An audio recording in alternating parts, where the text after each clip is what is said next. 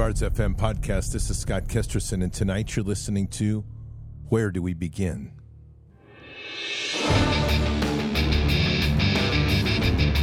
This war is real. Fighting is everything. Even though I walk through the valley of the shadow of death, I will fear no evil. Tempt not the righteous man to draw his sword. Conviction, righteousness, ruthlessness. To understand tolerance, you have to understand the line of intolerance. War is the teacher, soldiers are the students. They become the bards of war. Good evening, Patriots. And tonight is Thursday, July 6th. July 6th. I don't even know why I hesitated there. For some reason, I was like, time warp back 1 month. July 6th, 2023. We have a lot to consider at this moment in time, and I've been giving a lot of reflection to where things are a week now into this idea or this commission that was placed before me, which I've shared with you here, and we're going to get into it a little bit more tonight. But literally, when God asks you to do something, you cannot hesitate. And in a time right now, when we look at the variety of things going on in our world, we have to really start narrowing down to ask ourselves a simple question of where do we begin? And that's what we're going to kind of frame tonight as we look at the movement of events and start to piece things together of where the intersection point is that makes the difference, not just for our lives, but for generations to come. And I think truly, as bold as this statement is, I think God has finally shown me the way. Not only do we succeed in pushing back this cabal, but we set up a foundation in such a way, a structure, that it can never happen again. Patriots, in this time, one of the things that is extremely clear is that the cabal is trying to do all it can to control our lives. That means control the food, control the people, control the finances. You control the world, control the fuel, you control a nation. Food is their top target right now. And everybody in this time as we move into this next phase, and that phase is literally God's offensive, which is beginning. We have to think like Joseph. We have to fill the silos. And to do that, there has to be a multi-layered strategy in our lives. There's the things that we keep on the shelf, the things that we can, the things that we do, our garden, our ability to hunt, our ability to fish. But we also need a core amount of product, food, that's never going to spoil. That no matter what happens, you can throw it in the vehicle, you can take it with you, and you know that you're going to be okay, and the family's going to be okay. Because in this time that we're in, we're already seeing displacement by virtue of weather and weather storms. We're seeing the crisis of food looming on the horizon, which is very critical. And so with that, think in terms of emergency food preparedness. That's My Patriot Supply. My Patriot Supply. And if you go to preparewithbards.com, you'll be able to find a selection of fantastic products. They are well built. The entire kits are well designed with the calories needed, the good selection of food and flavors for the entire family. And you can find them in 4-week packets, 90-day packets, however you want to do that, and get these things into your holding. It is essential that we all have this sort of foundation in our lives. And what it does is it prevents, it's just being a good patriot. You need to be able to withstand those interruptions where things are unpredictable. So this is a time now to head over to preparewithbards.com. Take advantage of what My Patriot Supply has there to offer. They're the biggest and definitely best supplier of emergency food. So again, head to preparewithbards.com. Use that link. It's always below the podcast. Take advantage of great savings. There's free shipping on these products. Choose the things that you need and take advantage of it today to make sure your family is safe and protected in terms of the food crises, which are definitely coming. Again, preparewithbards.com. All right. There's a lot going on right now, as we know, and I want to go over just a few things to kind of put things in context. I'm going to start out with a very interesting decision that was made on July 4th. And what it did is it was a federal judge that blocked the ability for government agencies and specific people in the Biden administration to talk to and with big tech and to violate basically the the First Amendment right. It's given us power back, which is important in this time. We need that. But the thing that's concerning about this is in the profile of this, and this is coming from the Daily Caller, by the way. I'm just kind of giving their bullets. The judge's ruling is an injunction against the Biden administration that signals the government censorship efforts must end. And so it's put a stop to their ability to function against free speech. And that was under the COVID rules. And this was a measure or a lawsuit that was filed of Missouri versus Biden. That was, I think it's Eric Schmidt, I think is the attorney general down there. Super guy. He was at Bards Fest 1. So the judge's injunction prevents federal officials, including those in the Department of Health and Human Services, HHS, and the FBI, from communicating with social media platforms for the purpose of urging, encouraging, pressuring, or inducing in any manner of the removal, deletion, suppression, or reduction of content containing protected free speech. Now, many are going to celebrate this and say big victory. I agree. It is a win on our side. There's no question about that. But here's the concerning part. People need to know that their government, this is a quote, has a view that they are empowered to curate viewpoints that are consumed by the American public. That comes from New Civil Liberties Alliance, NCLA, Senior Litigation Counsel Brown, who told that to the DSNF. So in spite of this victory, you have to understand that the government is going to use a lot of different powers, and we're still under a COVID emergency, even though they're trying to obscure that fact. The fact is that they still see the right to curate information. And this is very important when we start to unravel how corrupt this government is. That we are living in a tyranny that is also actively involved in the most horrific crime in human history. And it's not COVID. It's the trafficking of children. That our government agencies are intricately involved. If you've been listening to some of the recent Jim Caviezel interviews, and I'm really happy he's doing it, he's pointing the finger at these bioweapons labs. And he's taken the leap now, which you've heard me discuss here before, but he's taken the leap now to go from the film to the bioweapons labs, which is, as people are following the film and being awakened, and now they're paying more attention to Jim Caviezel. Wonderful discussion, because as he's pointing out, many of these children are being trafficked into these labs. They are the test elements, not only for new vaccines, they're the test elements for weapon systems, to develop genomic weapon systems, which means gene-specific weapons that can be targeting people. And they're also the places where they're developing commercial-grade adrenochrome by stressing these kids. These are horrific labs. And it's happening all over the world. The United States funds, I don't remember the exact number. It's an immense number in Ukraine, and then there's rumored to be as many as 1,000 of these labs over in Taiwan. We know that we were funding a lab in Wuhan, and we have labs all over the world. And so when you start to overlay the need for human test subjects, you start to get a very dark, an even darker view of the human sex trafficking model than just the specific sex trafficking aspect. The child sex trafficking, it's a child exploitation model that's going into effect here, is horrific, and it involves deeply our government. So a win like this for free speech, which gives us some room to breathe, but the back end of this is they're still looking to monitor you, and there's so many ways that they can start to squeeze people to shut them down. Obviously, what circumvents all of this is the new currency and the new platform of the FedNow, which is to try to get where everything you purchase is now tracked and monitored into a social credit score.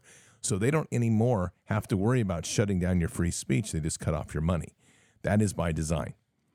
Now, in the news that went very quietly this last week that nobody commented on. In fact, this was published on 5 July.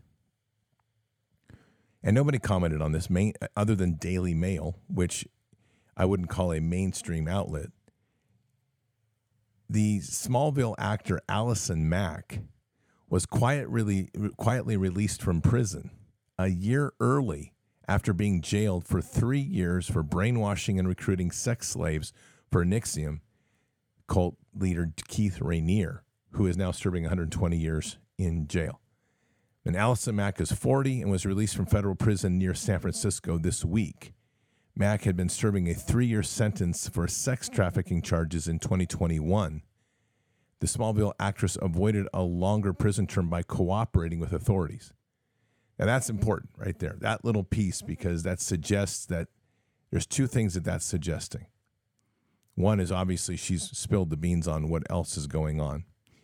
But now it begs the question of what's going on in our government. Do we really have good agents working to tear apart this child sex trafficking network, or are we seeing a cover-up happen once again in the true Hunter Biden fashion? We won't know, but I can tell you, you need to keep your eye on both because both are potentially possible, okay? We are moving into a direction where the information to understand what's going on is getting increasingly difficult. And it's doing so because the media and the AIs and the control that they continue to try to build is growing at an exponential rate. One of the things that has been happening behind the scenes, and if you've been following what went on in Twitter with Elon Musk, Twitter changed its ability for people to view a number of tweets each day. People started claiming it was a clampdown on free speech.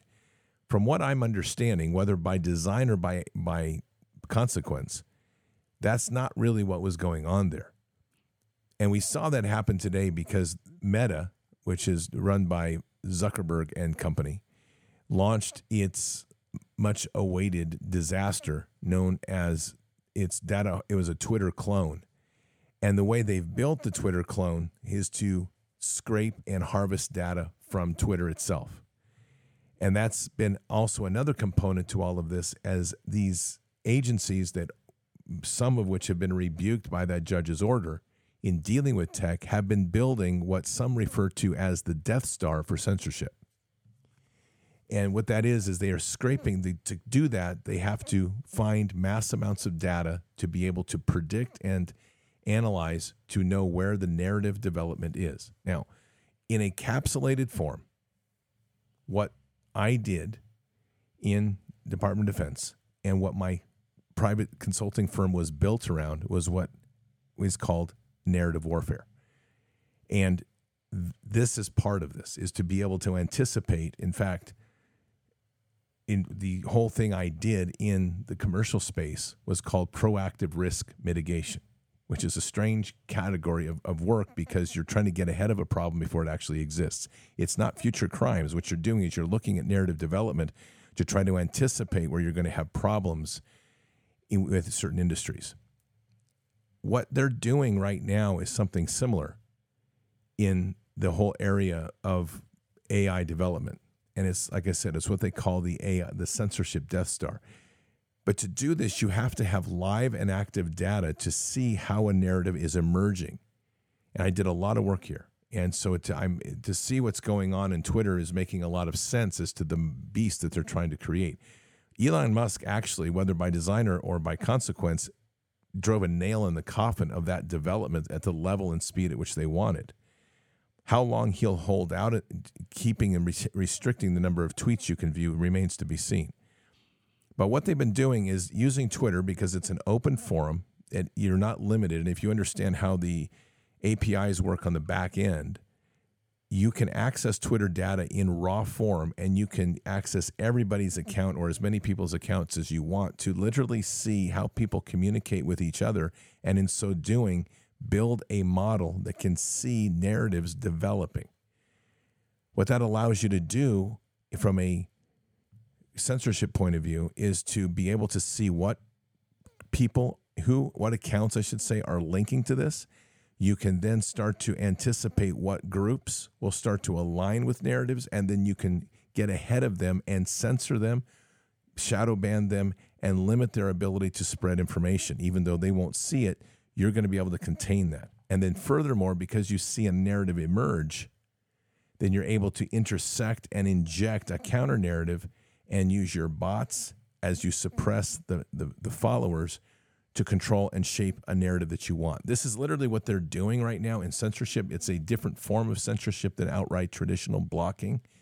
It's shaping the perception of reality.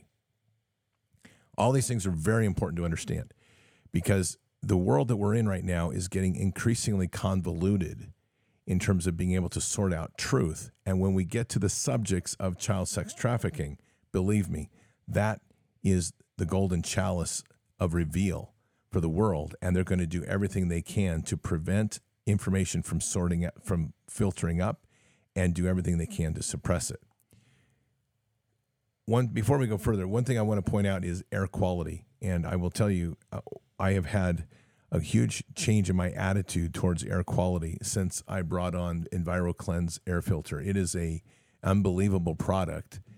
This is a product that is built in the United States. It uses a hospital-grade HEPA filter, and it uses a mineral filter. These are patented items, and this is a air filtration system that filters out the bacteria, the viruses, the irritants, allergens, and dusts that can cause so many problems in your health. And with that, then create an environment where truly the air is refreshing and clean and better for you overall.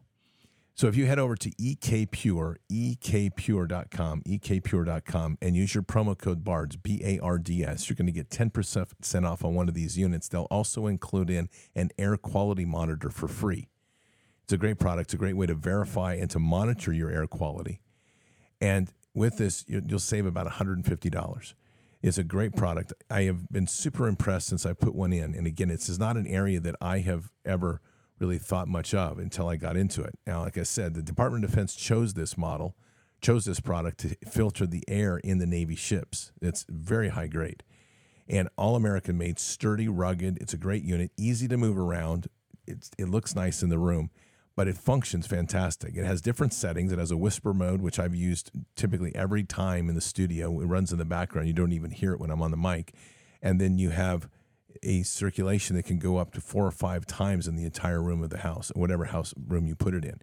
A fantastic product to have, improvement of your health, and that's one of those things we have to be very cognizant on, is our health, especially what we breathe. So check it out. Go to ekpure.com, ekpure.com. Use your promo code BARDS, 10% off. You'll be super happy. You're going to get a free air quality monitor with that. And it will literally be one of these things that you'll say, how could I have lived without it once you get used to using it? And trust me, I'm at that point now. So again, ekpure.com, ekpure.com, promo code BARDS. Okay, so today it came out, and just more of this nonsense that we're dealing with right now. Today it came out that the New York City mayor, who had a photo of a fallen officer, and in the whole thing that he did, he had this coffee-stained photo of a fallen officer, was a complete lie. He fabricated the whole thing. No surprise. I mean, these people, that's all they know how to do is lying. We also have a lot of different movements going on in our economy right now, which are important to track because there's a lot of things and reasons they want you distracted. And as a number of these narratives are starting to filter up, one of the big problems they're having is how to control one from the other because one sparks interest in the other. One of those right now is there's a sudden spike in pawn shops, searches of pawn shops near me, which is a very bad indicator for the economy, by the way, because the sudden spike suggests that people are suddenly running out of money and needing to find cash quick, and pawn shops is where they're turning to. Now, I'm going to play this piece here from Ben Shapiro. I just want you to hear this, and this gives a good little snapshot on what's going on with the Sound of Freedom, and this will start bringing things together in the full picture. The Sound of Freedom has been almost entirely ignored by the mainstream press. We talked with Jim Caviezel and Tim Ballard, who are involved in the making of the movie. The Sound of Freedom has blown it out at the box office. David Suissa, writing in the Jewish Journal of Los Angeles, points out that this movie grossed around $11 million on its July 4th opening. Its per-screen average was twice that of Indiana Jones and the Dial of Destiny, about $4,600 in 2,600 theaters compared to $2,600 in 4,600 theaters for Indiana Jones. The movie's been blacked out of any coverage from mainstream outlets because, of course, Jim Caviezel is an overt Christian. And the media apparently don't care all that much about child trafficking. So there are lots of important messages the media are perfectly willing to resonate to, including, of course, gay storylines for children. But when it comes to actually fighting sex trafficking of children by making a mainstream movie about it, the media have completely blacked out Sound of Freedom. Sound of Freedom doesn't matter. It's been doing amazing at the box office thanks to people like you. And if you haven't seen the film yet, you totally should. And that's absolutely true. And that is a reminder. If you haven't seen the film, do take time to see it. It's very well done. And it's something that really is sparking a lot of awakening. Now, all these pieces are moving around. And what we're seeing here is a greater positioning of the media in what they're doing and in the media as an agent of the state. And the state is starting to fortify its walls and building their strongholds to prevent the spillage of information. The last 5 years have been a real stress for them. I'd say probably more than 5. Since 2016, there's been a real stress for the main institution of how to control the spillage of information. And they've learned a lot of lessons, and they're building a pretty massive infrastructure to try to prevent that from happening again. Now, we can all try to tell ourselves and scratch ourselves on the back and pat ourselves on the back and say, oh, we're winning. And the reality is that we're doing a great job in terms of elevating information, but as soon as they start to clamp down on the mainstream, on the main outlets for that, which will be the internet as the main portal, and they can do that simply with a biometric scan and then tie that to your bank account, immediately they're going to have a throttle hold on a lot of this information. So the question then, when you start to look at a problem as massive as child sex trafficking, which is it is the center of gravity of everything that they do. If you control child sex trafficking and you can control the outcomes of that, meaning cut it off at the legs, this entire system collapses. And it collapses in many levels. Financially, absolutely. Power-wise and brokerage, and the power brokerage and blackmail they do, absolutely. But it's at a spiritual level, it's unmeasurable because you start to reclaim the innocence, and this is what they're trying to corrupt.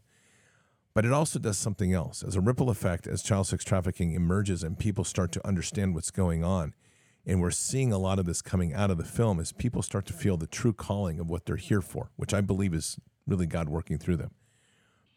And that ripple effect forces people to start looking at other areas to realize how corrupt and evil this system of government is. This is literally, we've talked about the genie being let out of the bottle before. This is more than that. This is the bottle being broken, and the genie can never get back in to use an expression.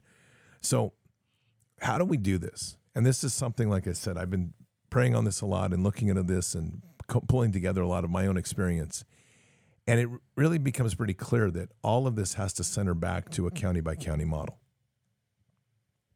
We started county by county 3 years ago. And the county by county we started was based on 7 pillars: home churches, homeschooling, Patriot Gardens, right work, health and wellness, informed action, and stewardship and conservation. You put those 7 together in our lives as people have worked for that, and it's been very powerful.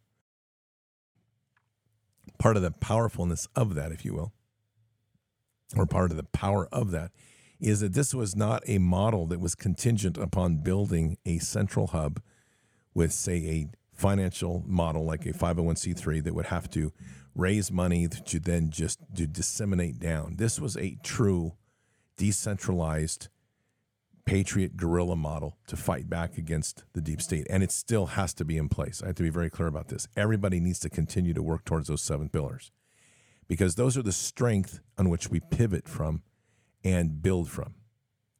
So what happens? How do we deal with this child sex trafficking issue? And I will tell you is this principal model of what came out of county by county is how we will go about the beginnings of this with creating of the same thing. It has to be a county by county level action. Now, there has to be more training involved in this. There's going to have to be resourcing down the road. There's going to have to be a lot of elements of coordination. But the initial start place literally is at a county level with people starting to make the moves in the directions of one of 3 areas. One is building safe havens for kids, which we've already had a number of people reach out to say they have desire and resources to do it. And so it's begun. This is, by the way, this is 1 week since we discussed the commission and not even a week since I accepted the commission. Well, technically, I guess it's a week since I said to God, yes, we'll take it and we'll go. So this is pretty amazing. Then we're going to have an intelligence network. And intelligence is probably better looked at as what we call human terrain mapping, human terrain and political terrain mapping. And what that means is we have to have people dedicated to digging in deep in your county and in your cities to understand who's who, what are they doing, who are the operators, how are they getting funded, who are the influencers. There's a whole series of things, which, again, we're going to need training on that. But once you start that, it is a foundation that allows you to build an understanding of what's really going on. And then when you start to dig deeper, you're going to be able to identify, for example, the financiers, the traffickers, the handlers, the groomers, the end users. Because all this thing with child sex trafficking, as much as we want to talk about it as a global event and talking about these global strategic operations,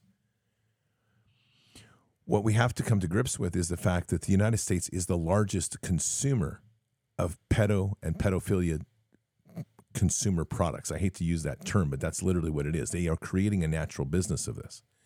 So you have those that want to have physical contact to rape and do whatever they do with a child. You have those that want to do worse, horrific deeds and want to be filmed doing it.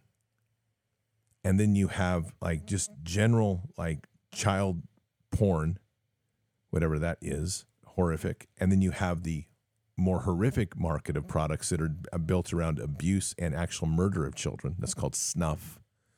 That's happening. And then you have the children that are groomed to become the next generation of groomers. You have the children that are groomed to take positions of power within corporations and places.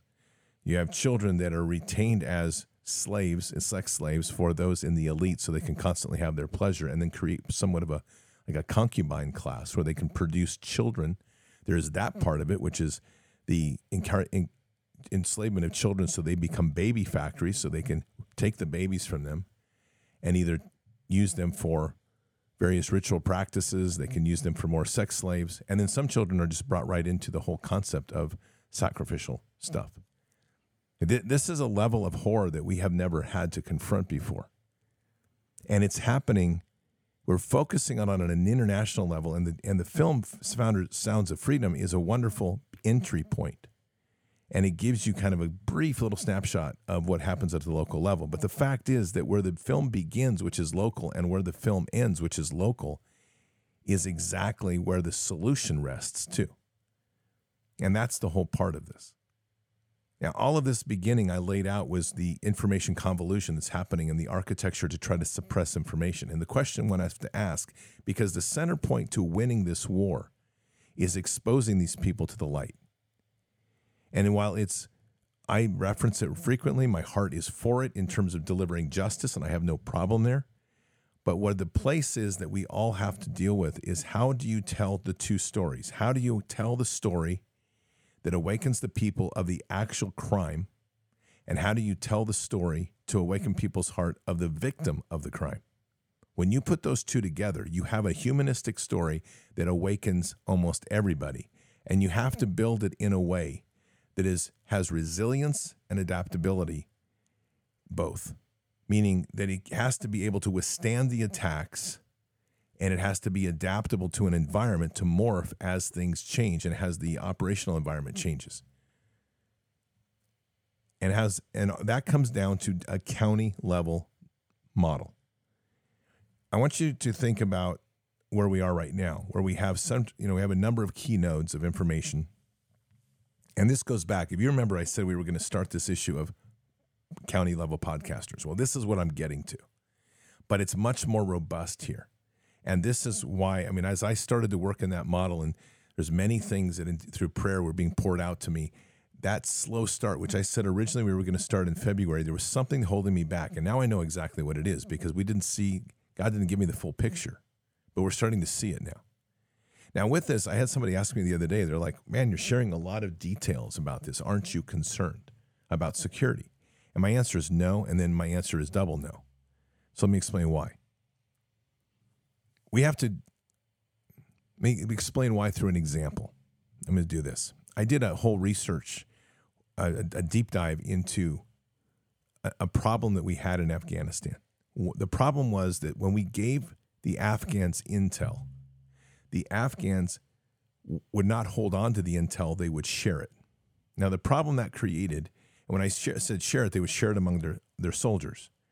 And so if there's someone was on inside and it went too far, it could get to the Taliban. So the U.S.'s response was give less information to the Afghans, and then only as needed, give them the bits and pieces that we know that will be okay for them to have. But what that did is it kept the U.S. in this perpetual controls position, and it never empowered the Army.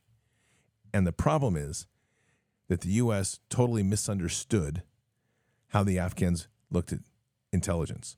We look at intelligence, information, as a coveted asset, meaning we protect it, we isolate it, we compartmentalize it, and then we put tags on it like secret, top secret, TSSCI, etc. The Afghans go just the opposite way. And there's something to learn here.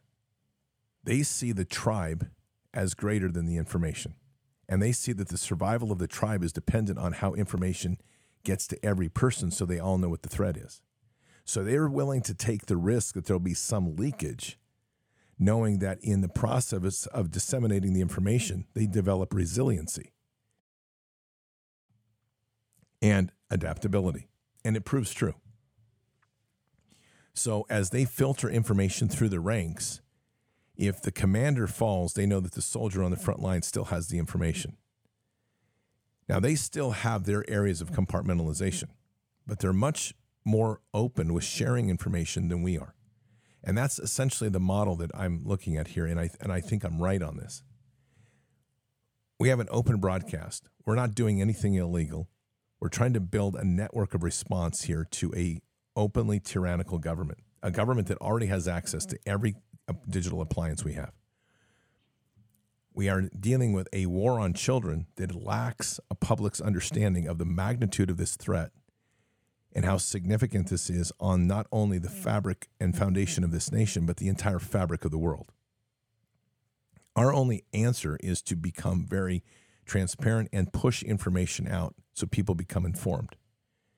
And to do that, we have to overcome one of the greatest threats ever, which is this censorship beast and continued censorship models. I don't care who's in power. That concept of digital censorship and tracking is not going away. I don't care if it's Trump or even RFK Jr. Nobody's talking about it yet, about dismantling that, because everybody sees that as an asset. And for a large degree, the government doesn't even have the capacity to stop it because the rules are set in place for the corporate entities to do it. And they're doing it anyway. They're scraping everything we have. That goes back to that comment. The government sees that it's right to catalog everything that we do because they can on the digital space. So with reference to tonight's show, where it's the title, where do we begin? We begin local. And I'm putting this out here because there's a place for everybody in this fight. And as this model is built up and started to be actuated, there's going to be a time lag before there's actual training products online, or there's an actual institute to come to, or there's these things. But just like we did with County by County, as we push this model out, people are going to begin to be able to initiate and get busy immediately. And more we will coordinate. So back to the information thing. A county level information node is important because the problem that we're dealing with is a local problem, first and foremost. We have to deal with the consumer of that problem, who also becomes, by virtue of buying it, a financier of this problem. We can go all day long we want to knocking out the source of threat. And we can go to the source of the threat, meaning the people that pick up the kids from the beginning and traffic them. We could knock out every single one of them, and there will still be a problem because the consumer of that problem which is primarily the United States, is going to continue to draw in an interest for others outside or even domestically to develop more of that product for them to consume, because it is a profitable business and you're dealing with soulless, mindless, greedy people. So the problem has to be nipped in the butt at a local level. And that means you have to have two things. Three, actually. You have to have an ability to understand the local human map, what is going on in your community. And with that, eventually build up people that have the skills, like Project Veritas style, to penetrate those networks and expose them. The next thing is you have to have the ability at a county level to transmit that story. If it's a digital platform like a podcast, you can do that. But if that goes down, you still have a cell that can develop, at the very least, letters and flyers that you can go door to door, post on public forums. You can get the information out, but it has to be county-centric. As each county develops its understanding of the problem and becomes more aware, what you're essentially doing is you're developing a First Amendment militia. We've never heard this term before, but it's something I feel very strongly about. And it doesn't take away from our Second Amendment militias, but it's a First Amendment militia. And what this does is it empowers people to become proactive and offensive in their tactics with information by building off of a powerful foundation of intelligence that's verifiable, and then telling the stories to get this out here so that people become aware. There's a story that just recently came up, and it was a Antifa operative that was arrested by the Hungarian police. On his laptop, they found 70,000 images of child porn. Once that became known, this Antifa person committed suicide. I'm going to tell you, I have no tear on that. Sorry. But my point is, these people do not want to be exposed. And the front line of this fight is not the door kicking. And as much as that works in well in the narrative of the film Sound of Freedom, the front line of this fight is informational. And so the two pillars that need to be actuated at a county level need to be the development of verifiable intelligence, what we'll call the human map and the political terrain map, and matching that with an ability to shape a narrative that tells the story both of the crime and the victim. Then you add to that the safe places. As this becomes exposed, what do you do with the kids? And the last thing you want to do is to put them into a CPS program, Child Protective Services, or hand them over to something else. It will make it worse. So that then begs the question of how do you make this operate? Because under the current system, the judicial process is absolutely broken. And here is the golden ticket. We use common law. And so coming to Bard's Fest will be a common law expert. And starting here on next week, I believe it's next week, we're bringing in a common law expert who will now be doing common law classes available. And we'll be doing those even classes down to state by state. We have to get smart on basic skills. And there's a whole list of basic skills that have to be addressed. And that means you have to become smart on common law. You have to become smart on the Constitution. You have to become smart on your scripture, because common law pivots off of scripture. That's what makes it so powerful. And you have to keep in mind that all of this then pivots off of our authorities given to us by God. When you start stacking these all together, then what you're doing is you're creating a network that's umbrellaed under common law, that has the authorities to step in and do what the government is not doing. It is failing us right at this moment in time. You draw from the Constitution, which is the First Amendment, the Bill of Rights. The first is the First Amendment, and you build what we're calling a First Amendment militias. They are literally information cells that are designed to research, map out the human terrain, and communicate that truth to the people, and do so with a rapid speed on target to expose the evil and to tell the stories of the victim. Then you develop, as you move along, and this is further down the road, once you develop that and you develop your safe places for the children, you develop your common law infrastructure within your counties, and they then have the access to a authorized militia, authorized by our Second Amendment, to work under the authorities of the common law, to execute the judgments on, or to pursue the judgments given out by the common law structure to bring the criminals to justice. All of this has to be done in such a way that we are framed around a legal structure that it is distributed across 3,000 plus counties in the United States so that there's redundancy and resilience, and done so that we aren't dependent on a digital infrastructure, but rather can rely on even paper transmission by courier, traditional courier.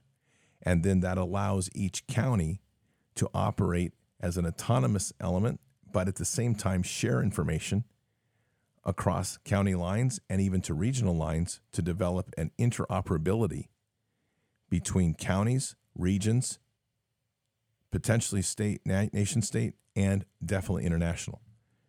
And this is where we start to take this whole thing back. And all of that I said, what it requires most of all is people's willingness and calling to step into there and give their time to learn, to become excellent at the skills that those positions require, and to work together as a community to build awareness, the networking, and the strength and fabric so that this can be sustained. That means right back to county by county, home churches, homeschooling, Patriot Gardens, right work, health and wellness, information and awareness, and the idea of stewardship and conservation. When you put that 7 pillars and you overlay the next level of this, which is the informational and the intelligence and the safe havens, if you will, for kids, adding in addition to that the judicial and the summary judgment, all of that network comes together. And what we're redoing is we're building out a resiliency at a county level that once established, and we get rid of this initial problem over the arc of the coming years, we have an ability to prevent any of this consolidation of power and in corruption that's happened from ever happening again, because we'll be able to see it at a local level, transmit it to our local communities, and furthermore, coordinate to tell a national story and informational to make people aware and take action to prevent it. This is Operation Vineyard. And this is moving forward with a single goal initially of getting our country stabilized and ending human sex trafficking for good. We have to create an interdiction in such a level that for any pedophile, for any consumer of pornography, especially child pornography, of any consumer of illicit sex acts or whatever, trafficker, financier, any of those, it becomes such a hostile environment at a local level that they cannot operate. You drive them out because of the exposure, the pressure of the community, and ultimately the hard hand of justice that comes behind. And for those counties that are weak, then you at least know where you channel them, and then you can start operating to remove them from those counties because you'll at least have them channeled and isolated into key areas. Welcome to Counterinsurgency 101. This is the fight we have, and it will depend on each one of us stepping in and deciding this is a commitment you want to make. But in doing this, we have a model. You've now heard it. It's being put down in paper, and its details will be executed over time that will put we the people back in the driver's seat and take the power away from the elites and their digital infrastructure that they say we can't live without. Wrong. We can live without it just fine, because as long as we can write on paper, we can put things up on doors, we can communicate things with courier, which, by the way, is exactly what President Trump did with all of his communications with North Korea. We take away the dependency, if need be, on the digital architecture and structure which they control. In the meantime, we use it to and abuse it to its maximum for our benefit. Let's pray. Father God, we come here tonight humbled and in thanks for all that you have provided and the continued wisdom that you continue to flow down on this time and this place. We thank you, truly, for an opportunity to step in and address, confront, and be action agents to solve one of the most horrific crimes in human history: the international trafficking, exploitation, and destruction of your children. Father, we ask tonight for a continued clarity on every patriot's heart, to be here where you want them to be, to provide the wisdom and inspiration in the heart to step in and start moving forward, to listen to the wisdom that you have, to have the confidence to step in and do the right thing. And as we move forward here, to understand a model and a framework that allows us independence and yet the ability to work together and work cohesively as an army in the body of Christ.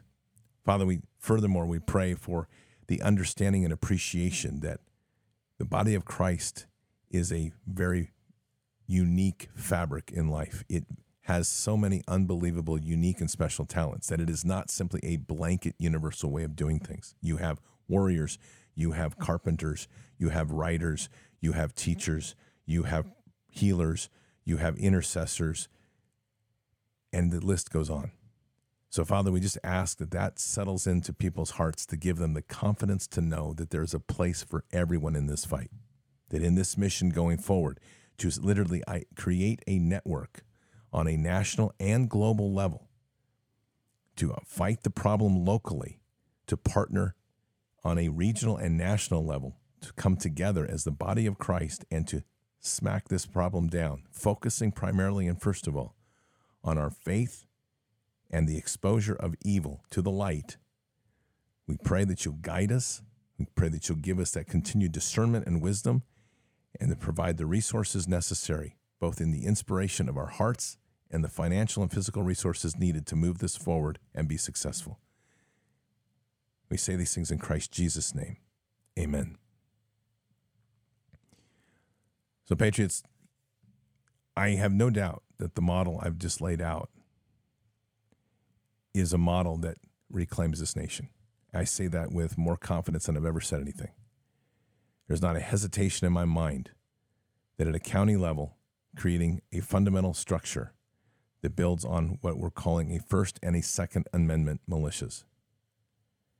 As we do this, we are literally creating the capacity as Americans as to turn this nation back to the power of we the people, to not be dependent upon taxpayer-funded, corrupted political and judicial systems, and to be able to step in now and reclaim this nation as it was intended by our founding fathers, and all of that as a consequence of doing the greatest work we could ever do for kingdom. Rescuing, healing, and restoring the children. Keep your head up and your eyes forward. Never bow to evil, never relent, always press into the fight. God is with us. He'll never forsake us. And in the end, God always wins. But we are here in this time, in this place, for just such a time as this. We are at war. So walk boldly and fearlessly with Christ. Occupy the land. Expand the kingdom. Subdue the enemy. Mission forward. Patriots, I'll see you tonight for Fishers of Men. Until then, or until the next time, God bless, and out for now. We shall pay any price, bear any burden, meet any hardship, support any friend, oppose any foe to assure the survival and the success of liberty. Every thoughtful citizen who despairs of war and wishes to bring peace should begin by looking inward, by examining his own attitude towards the possibilities of peace. Too many of us think it is impossible. Too many think it is unreal. But that is a dangerous, defeatist belief. It leads to the conclusion that war is inevitable, that mankind is doomed, that we are gripped by forces we cannot control. We need not accept that view. Our problems are man-made, therefore they can be solved by man, and man can be as big as he wants. No problem of human destiny is beyond human beings. Man's reason and spirit have often solved the seemingly unsolvable, and we believe they can do it again. Surely the opening vistas of space promise high costs and hardships, as well as high reward. So it is not surprising that some would have us stay where we are a little longer, to rest, to wait. But this city of Houston, this state of Texas, this country of the United States was not built by those who waited and rested and wished to look behind them. This country was conquered by those who move forward, and so will space. We choose to go to the moon in this decade and do the other thing, not because they are easy, but because they are hard. Because that challenge is one that we're willing to accept. The energy, the faith, the devotion which we bring to this endeavor will light our country and all who serve it. And so, my fellow Americans, ask not what your country can do for you. Ask what you can do for your country.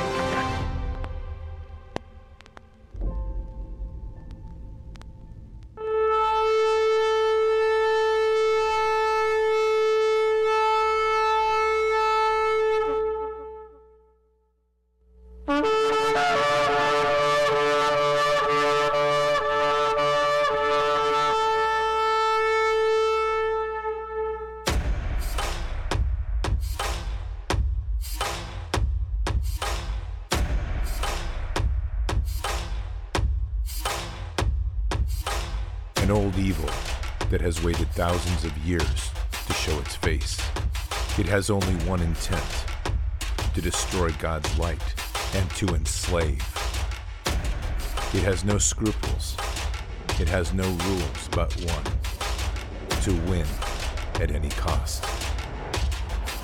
But we will never bow, for we are the remnant that will hold the line. This is war. We fight, we push, we climb. We never give in. We become the nightmare that evil didn't know could exist. We pray, we stand. We live by the words, "In God we trust." We fear nothing. We are the light that can never be extinguished. We are patriots. We are the digital army that will help deliver God's wrath.